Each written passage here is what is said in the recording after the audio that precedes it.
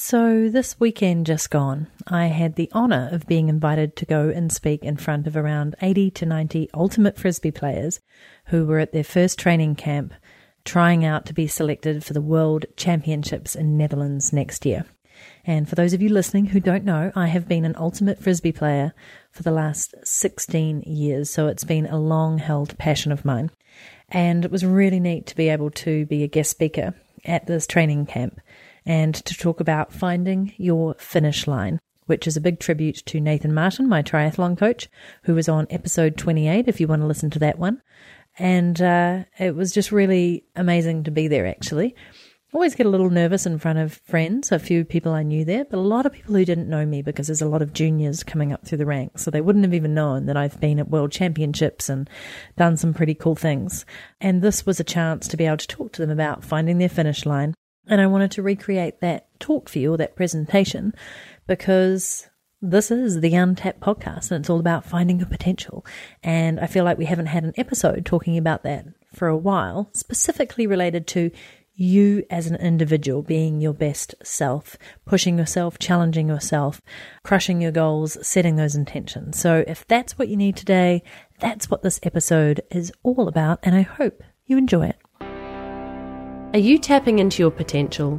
Are you then taking that potential and turning it into a purposeful and profitable online offering so you can impact more people, share your skills and expertise, and make a dent in the world? And are you doing this while living a life that fills you with purpose, happiness, and opportunities for growth? This may all sound too good to be true, and I am telling you it isn't. These are the big questions that I seek to answer on the Untapped Show, a podcast for go-getting humans who know that more is possible for them in life and who want to make real changes and live up to and beyond their human potential. In this weekly podcast, I share nuggets of wisdom on how to do this, combined with inspiring interviews with everyday humans who are doing this right now so that we can all learn from each other. I'm your host, Natalie Sisson, a best-selling author, podcaster, blogger, lifelong learner, triathlete and lover of handstands, and who took her humble blog back in 2010 and somehow managed to turn it into a multiple six-figure business by creating different revenue streams based around my skills, talents, and knowledge. And I know that this is possible for you too. So every single week, that's what you're going to hear here on this podcast, to give you inspiration, motivation, strategy, and tactics to do this for yourself and to lead a purpose-driven life. So let's dive into this week's show.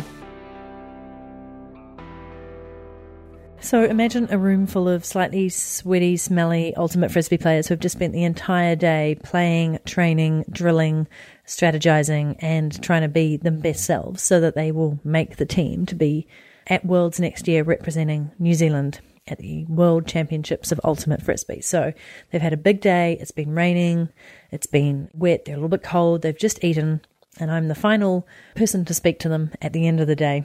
And it was such an honour. And as I said, always a little weird to be speaking in front of some people you know, especially when you probably realise that most of those people don't know about you. Because if you've played a sport before, you know, you get on really well with your teammates, but typically you're talking about the sport. And of course you get into personal lives and things, but often you're so focused on the competition and the team and the drills and the strategy and the game plans that you don't always get to learn about who each person is and what else is going on in their life, right? So I think this was quite a surprising evening for some people. I will also share the pictures that go along with my slides. I'm a big fan when I speak and present of having lots of visuals and very few words. So all up, it was 16 slides, and most of those had very few words on them and images. So I called it Find Your Next Finish Line, Tap Into Your Potential, Master Your Mindset. And I'm just going to riff as if I'm talking to you as the crowd, so I hope you enjoy. So who the heck am I? Well, I am Natalie Sisson, originally born here in Wellington, New Zealand. And for about the last 10 years, I've been running an online business, teaching other people how to travel the world and run an online business. Been to 70 countries during that time and lived out of my suitcase for 6.5 years full-time, which is fantastic if you're into that kind of thing. And during that time, I actually got to play a lot of international ultimate Frisbee tournaments, especially beach tournaments, which I love. If you're ever going to travel and spend some time overseas, highly recommend checking out the international scene for ultimate Frisbee tournaments. It's also the quickest way to make fast friends because you basically arrive in a strange country that you've never been to before and you have this instant community of like-minded people who adopt you as one of their own. So highly recommend it. I have been playing Ultimate Frisbee for 16 years now. Is anybody here in the room 16 or under? I did ask that question, so I'm putting it in for you here because I was a little bit worried that somebody might be younger than the amount of years that I've spent playing Frisbee. Luckily, nobody was.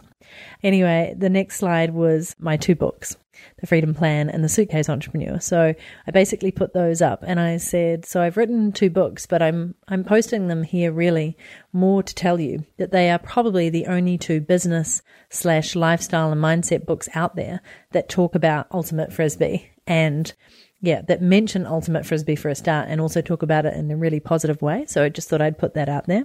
And then my next slide was a track, like a track at an athletics track, and it was the finish line there. And it said on it, 7 lessons I've learned from finding my next finish line.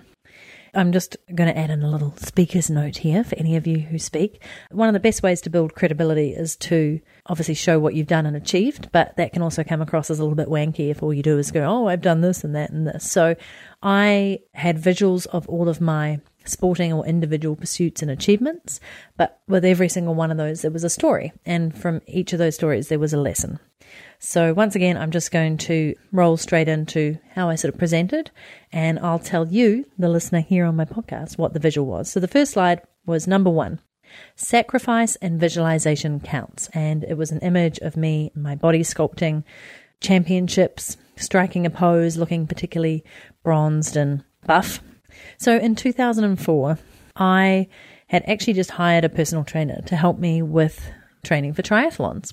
And she was so amazing in terms of how she looked. She was strong, she was lean, she was muscular, and I just never seen a physique like it. And I asked her what she was training for, and she said, I was training for a body sculpting championship. And I was like, what the heck is that? So I went and looked up the sport, and I thought, what a bizarre sport. You basically get really, really lean. You put on a lot of muscle. You eat chicken and broccoli, which is pretty much what I ate. And then you stand up on stage with this ridiculous bronze tan on you at the end of that and strike some poses.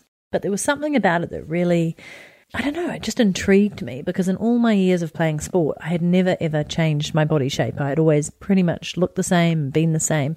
And I was so impressed and fascinated by this lady that I was like, what would it take to change my body and do something completely different?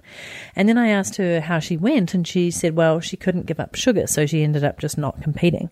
And that was one of my biggest lessons right there, is like, sacrifice what you need in order to achieve the result that you want. And she clearly hadn't wanted to sacrifice sugar, and so all her hard work and dedication had gone nowhere as a result. And I just thought that was really sad, like to put in all that effort and not take it further. Plus, for me, it was a 9-month period of, as I said, eating really clean and healthy, going to the gym 7 times a week, working out really hard, but also being very mindful of my nutrition. And partway through that, I started visualizing. Being up on stage, on doing these routines on stage, on winning, to be honest. And I had actually written down on a piece of paper that I used to take to the gym every single morning. It was actually in a little booklet. It was my workout routine, the weights and what amount of weights I had and what exercise. And I used to, in a very disciplined way, fill that out every single time, 7 times a week, sometimes twice a day. And at the top of that piece of paper in this booklet, I had written, count down to comp win. So basically, somewhere in my head, I decided that I was going to win the competition. And so I wrote it on that piece of paper. And that's the same piece of paper I looked at 7 days in a row for close to 9 months. So strike forward to basically October of 2004. And I'm standing on the stage in Hamilton at the regional body sculpting championships. I'm in figure. I'm in the novice figure tall division. So basically, body sculpting is also called figure because you're not buff you're not like massive like a bodybuilder. You're actually quite lean and feminine. But I did have an 8-pack and an awesome ass. Like my muscles on my ass were so amazing and lean. It's never going to be like that again, but it was pretty impressive looking back at the photos. I was like, wow, is that my ass? Anyway, I digress. So I'm standing on stage in these like sexy heels that I actually had to buy at like a stripper shop. that got a laugh in the audience. I've got way too much bronze fake tan on, and I hadn't tanned my face enough. I'm in a tiny little blue bikini, and I'm posing and showing off my abs and my biceps and my triceps and my lats. And at one point during the competition, they basically started calling out names of people that were going to make it into the judging round.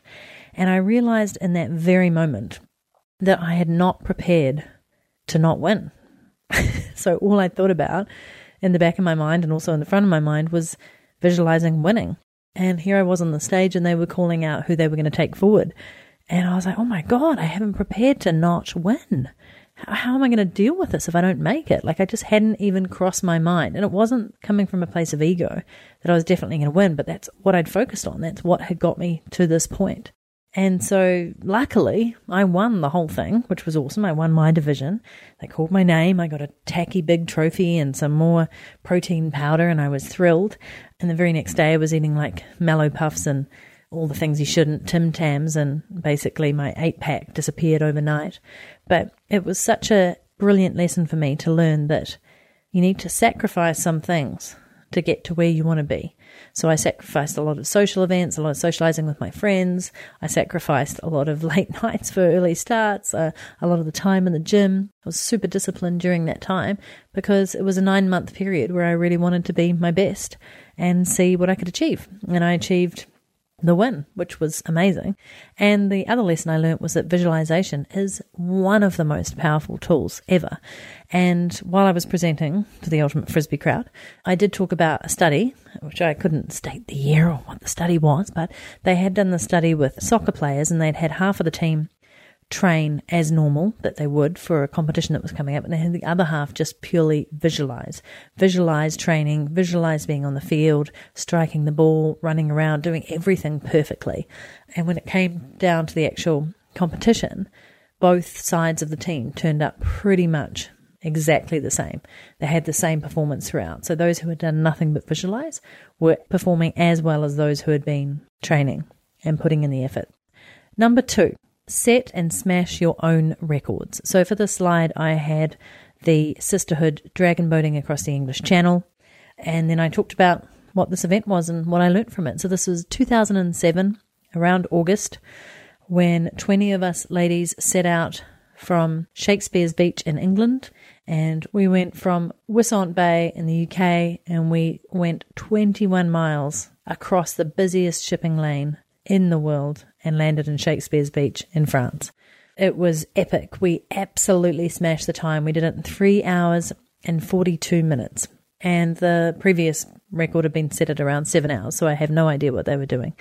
It was incredible. We fell out of the boat when we got to France. We drank champagne. We were super excited. And I was the person in charge of making this a Guinness Book of World Records attempt. So we had a timer, and we had people photographing it and videoing it, and we had all the rules and regulations, and we stuck to them. And then we found out about a week after that we weren't awarded the Guinness World Record for this, even though we had smashed it. And I found out that we should have had a dragon head and tail and somebody beating a drum on the dragon boat while we were crossing, because that's how you apparently hang out in dragon boats. Now, if you've never dragon boated before, you'll know that typically you race 1,000-meter races in these boats. They are very, very low to the water. You have a paddle.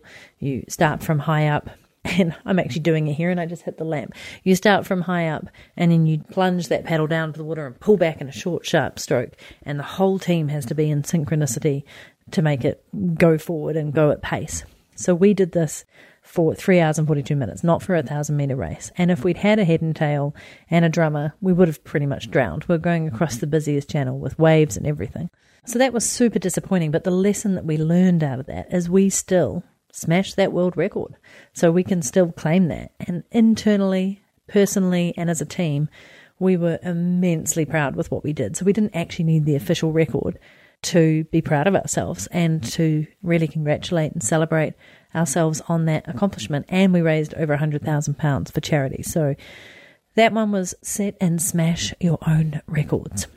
The third one was team is everything. And for this, I had a photo up of my GB Great Britain gold medal winning Ultimate Frisbee team at the beach championships in Brazil from 2007. So the same year that I did the dragon boating, a couple of months later, I found myself in Brazil, where we had been training, in addition to my training for the dragon boating, for the World Beach Championships. We were the British women's team, and we managed to beat the US in the finals, and up until that point, the US women's team had won every single tournament at beach pretty much leading up to that. And so this was the first time ever that GB had won. And it was such a huge achievement. And the reason why we won, I believe, was that we were a total team. We trusted each other. We respected each other. Every single person on that team through to every single other person, even the weaker players versus the stronger. Nobody had ego. Nobody was putting themselves on the field all the time. We played the whole team. We trusted the whole team. And as a result, we won as a team, not as a bunch of individual superstars. So the reason I wanted to point that out is that there were probably a lot of people in that room who were individual superstars, and that only gets you so far. And if you're going to play at Worlds, you absolutely need to have a team moving in the right direction and winning together. Okay, number 4 was you always have 60% more.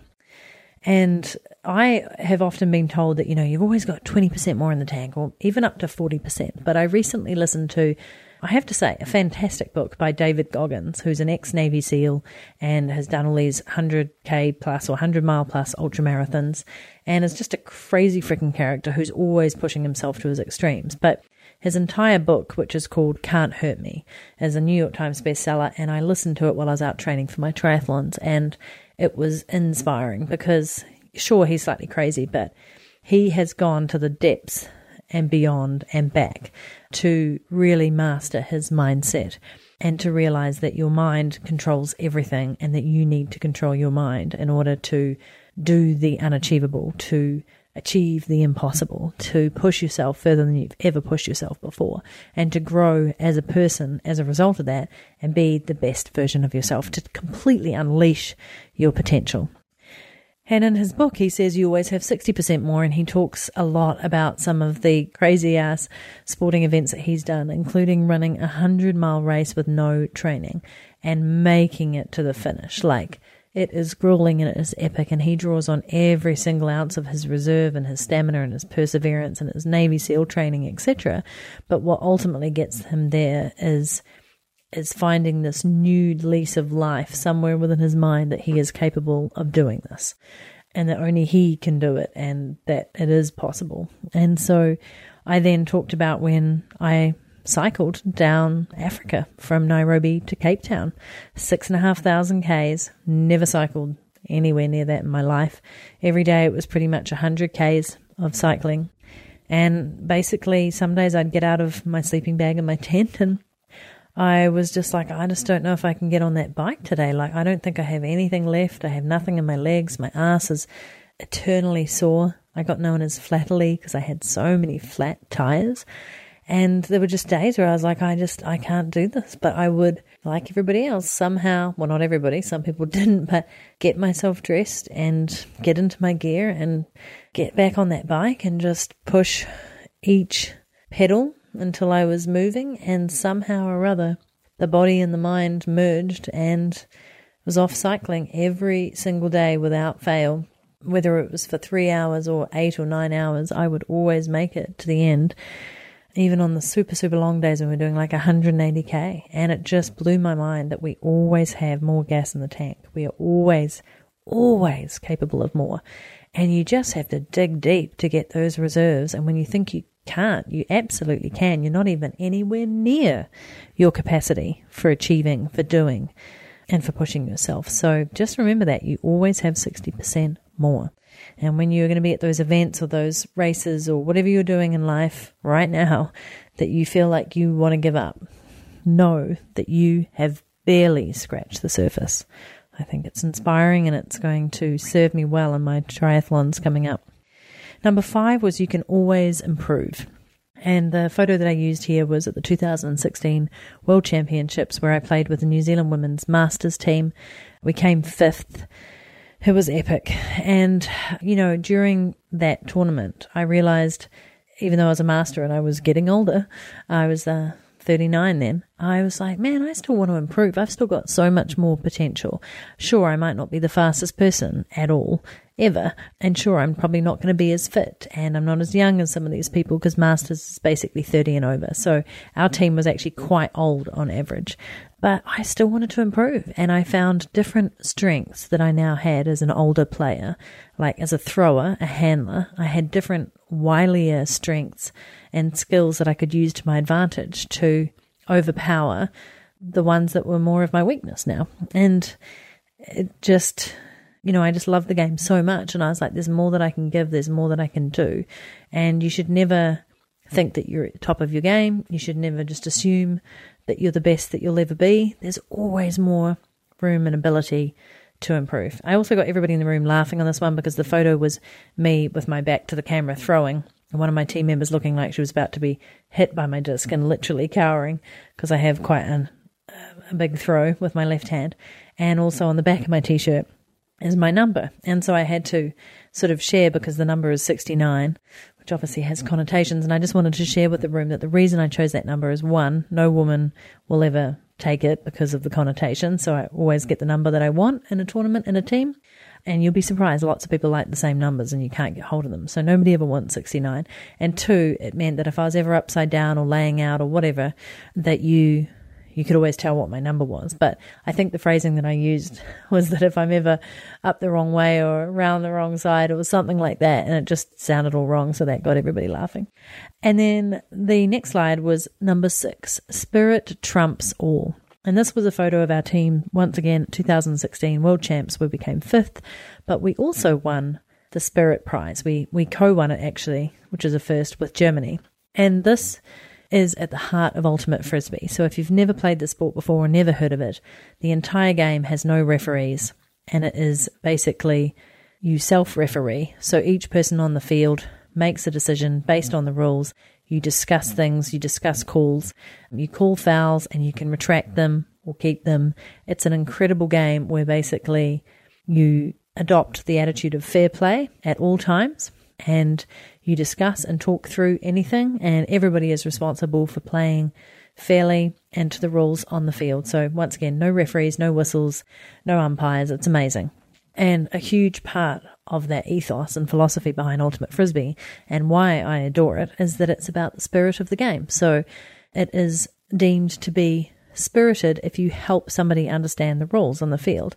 It is deemed to be spirited if you make a call and you explain it, why you made the call, and you discuss it, and then you either go ahead with it or you retract it. It is deemed spirited to clap and cheer for the other team and to celebrate a great play or a great throw or an amazing bid or a layout or defence. And it's just this beautiful thing that comes through in the game. And at times over the years I've seen it lost, especially when it's super competitive. Some people just get, downright competitive, nasty, rude, aggressive, etc. But most of the time spirit wins through. And so to win the prize for being the most spirited team was a real honour, and more important than winning. And so I was really just trying to get that across, because especially in the younger players, sometimes it's all about winning, and it's not. It's really not. It's about your internal spirit, what you bring to the game, and also the spirit of the game. And I think that applies in life, not just to Ultimate Frisbee. And then number 7, mindset is everything. Well, 90%. And in this example, I had a photo of me finishing at the National Sprint Triathlons in Kinloch, which was in February this year in New Zealand by the lake. And I've got my hands outstretched in the air, and I'm joyous that I finished this race. And it was a really tough race, and I got my ass kicked and I got my ego bruised because I had started training in October of the year before. So this was October, November, December, January, and it was into early Feb. So I'd done about 4 months of training, and I really thought I was going to do pretty well. Like, I didn't have any grandiose ideas that I was going to win, but I thought I could be pretty good at this sport because I've been good at other sports and won medals and done all these things. And yet I came probably quarter to last in my race and division and age group, and I was just pretty disappointed in that, and I thought it sucked, and I was like, I'm not very good at this at all. And I ended up speaking to a bunch of people after the race who had been doing triathlons for like 2 years, 5 years, 10 years. One woman was 77 and she just won her age group and she was off to the World Champs, and it was amazing. And she's like, I just love the sport, but it took me so long to get good at it. And it's every single year, it's just a small improvement at a time. And every single person that I spoke to had the same attitude. They were like, You can't just get good at triathlon quickly. There's very few people who are naturally good at it. It's one of those things you just keep at it and you make improvements and you make these just continual upgrades to your training, to your nutrition, to your attitude, and it will come. And I remember being there and just feeling a little bit like deflated. And Josh was like, Nat, your goal was to finish and your goal was to get to a certain time and you hit that and yet you're not happy. And I was like, no, because I came like in the bottom quarter of the whole field, which means I suck. And he's like, no, you've just set your intentions way too high. You've only been training for 4 months. This was the nationals. This wasn't just some local event. This was the best of the best people turning up who were trying to qualify for world champs. And you made it and you did well and you completed it and you should be happy with that. And this is the first of many events. So I'm glad Josh gave me a pep talk in that moment. And I walked away from that and went, yeah, triathlon is going to be all about the long game. It's going to be all about the micro improvements day after day, week after week. It's about showing up, committing to consistent training and training with intention and just continuing to get better and always enjoying it. And I'm pleased to say that since that race, it was in February, I moved up to sort of halfway through the field in events that I did. And more recently, I ran a 10K race in Wellington, which is a huge race, actually, thousands of people competing in it. And I was in the top third of the entire race group, of my gender, of my age group, and as I said, overall. And I was just thrilled because that proved to me that I had made massive strides in my running over the sort of 4-month period, and in the discipline of running that I have always found to be my weakest, is what I have often told myself, unless I'm running after a frisbee or a ball. And so it was just really thrilling to see that, okay, I put my head down, I trained better, I believed in myself, I called myself a runner, I called myself an athlete, and I trained with more focus and moved up from, quarter to the bottom to top third.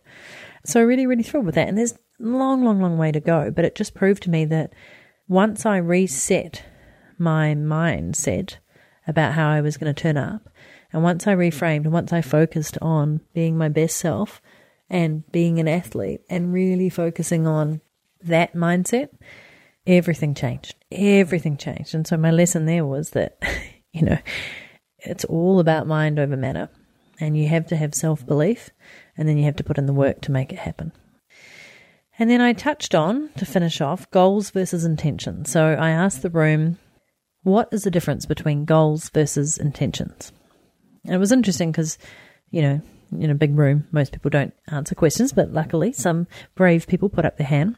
And some of them were a little bit on track.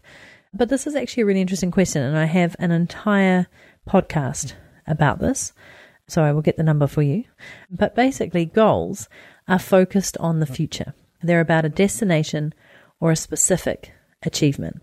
And goals are fantastic. Like if I didn't have goals, if I knew that I wasn't competing in my first ever half Ironman in December, I probably would not be getting up to train and do long runs and long bike rides and swims. Pretty much right now I'm starting to train every single day of the week and will be for the next 4 months. And it's only going to get longer and harder. But if I didn't have that goal in December that I want to be fit and ready for, and I want to do really well in for myself, and I want to enjoy it, I probably wouldn't be getting up in the morning. So goals have an absolute benefit. They drive you, they give you a focus, they give you a deadline, a timeline, they give you something that you can aim for and achieve, and they give you a purpose.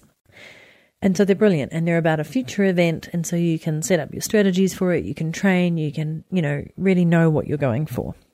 And then intentions are in the present moment. So intentions are lived each day independent of reaching the goal or destination. And why I think this is so important to know the difference between goals. So just to recap, goals are focused on the future. They're about a destination or a specific achievement. Intentions are in the present moment. Intentions are lived each day independent of reaching the goal or destination.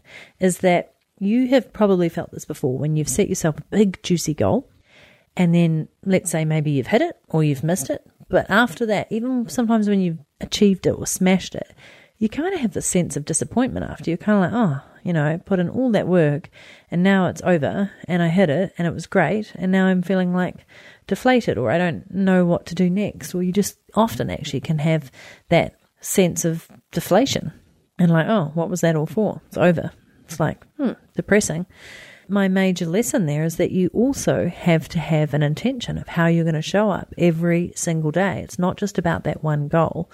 Your intention should be, or I hope is, to be the best version of yourself, to live with passion, to be on purpose, to be kind, to be generous, to be driven, to be ambitious. Whatever your intention is, how you want to show up in this world, is the absolute thing that you need to put all your energy and effort into. It's what you're going to focus on every single day. It's how you're going to show up. It's how you're going to live and breathe and act with that intent. And so when you have intentions that are backed up by these goals and milestones, you're not going to get depressed or disappointed or upset after something, because that goal wasn't the be-all and end-all of how you live. It's just the next driver. It's the next point that you're trying to reach. But because your intentions are constantly with you, those are the things that are always going to carry you through. Does that make sense?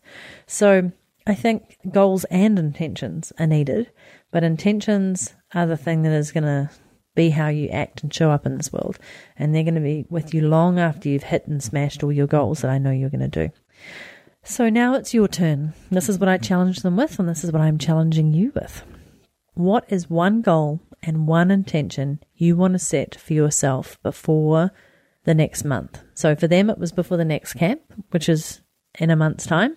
So for you, within the next 30 days, doesn't matter what date you're listening to this, within the next 30 days, what is one goal and one intention you want to set for yourself?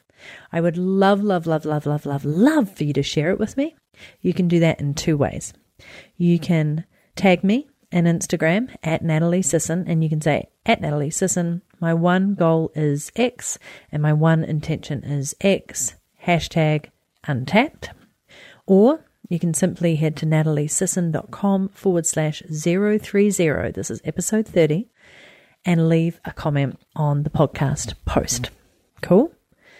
And I am going to give a copy of my brand new Freedom Plan audio book to one lucky person who comments in either of those ways. So once again, at Natalie Sisson on Instagram, tell me your one goal and intention in a post, #untapped, or come across to nataliesisson.com/030 and leave a comment on the podcast post. I hope you have enjoyed this little episode and been a part of the presentation or the talk that I gave, and I'm glad that I got to do it again. It was a real privilege and honour, and it's probably the first time really that I have been able to speak about how I go for my goals, how I set my intentions, how I master my mindset, and how I push myself physically to my limits in order to be able to untap my potential. So I hope that you have enjoyed it. I'm sorry I just had a coughing fit, so if I now sound strange, that's what you get. When I just get excited about things, I forget to sometimes breathe, or I breathe in air and I cough on it.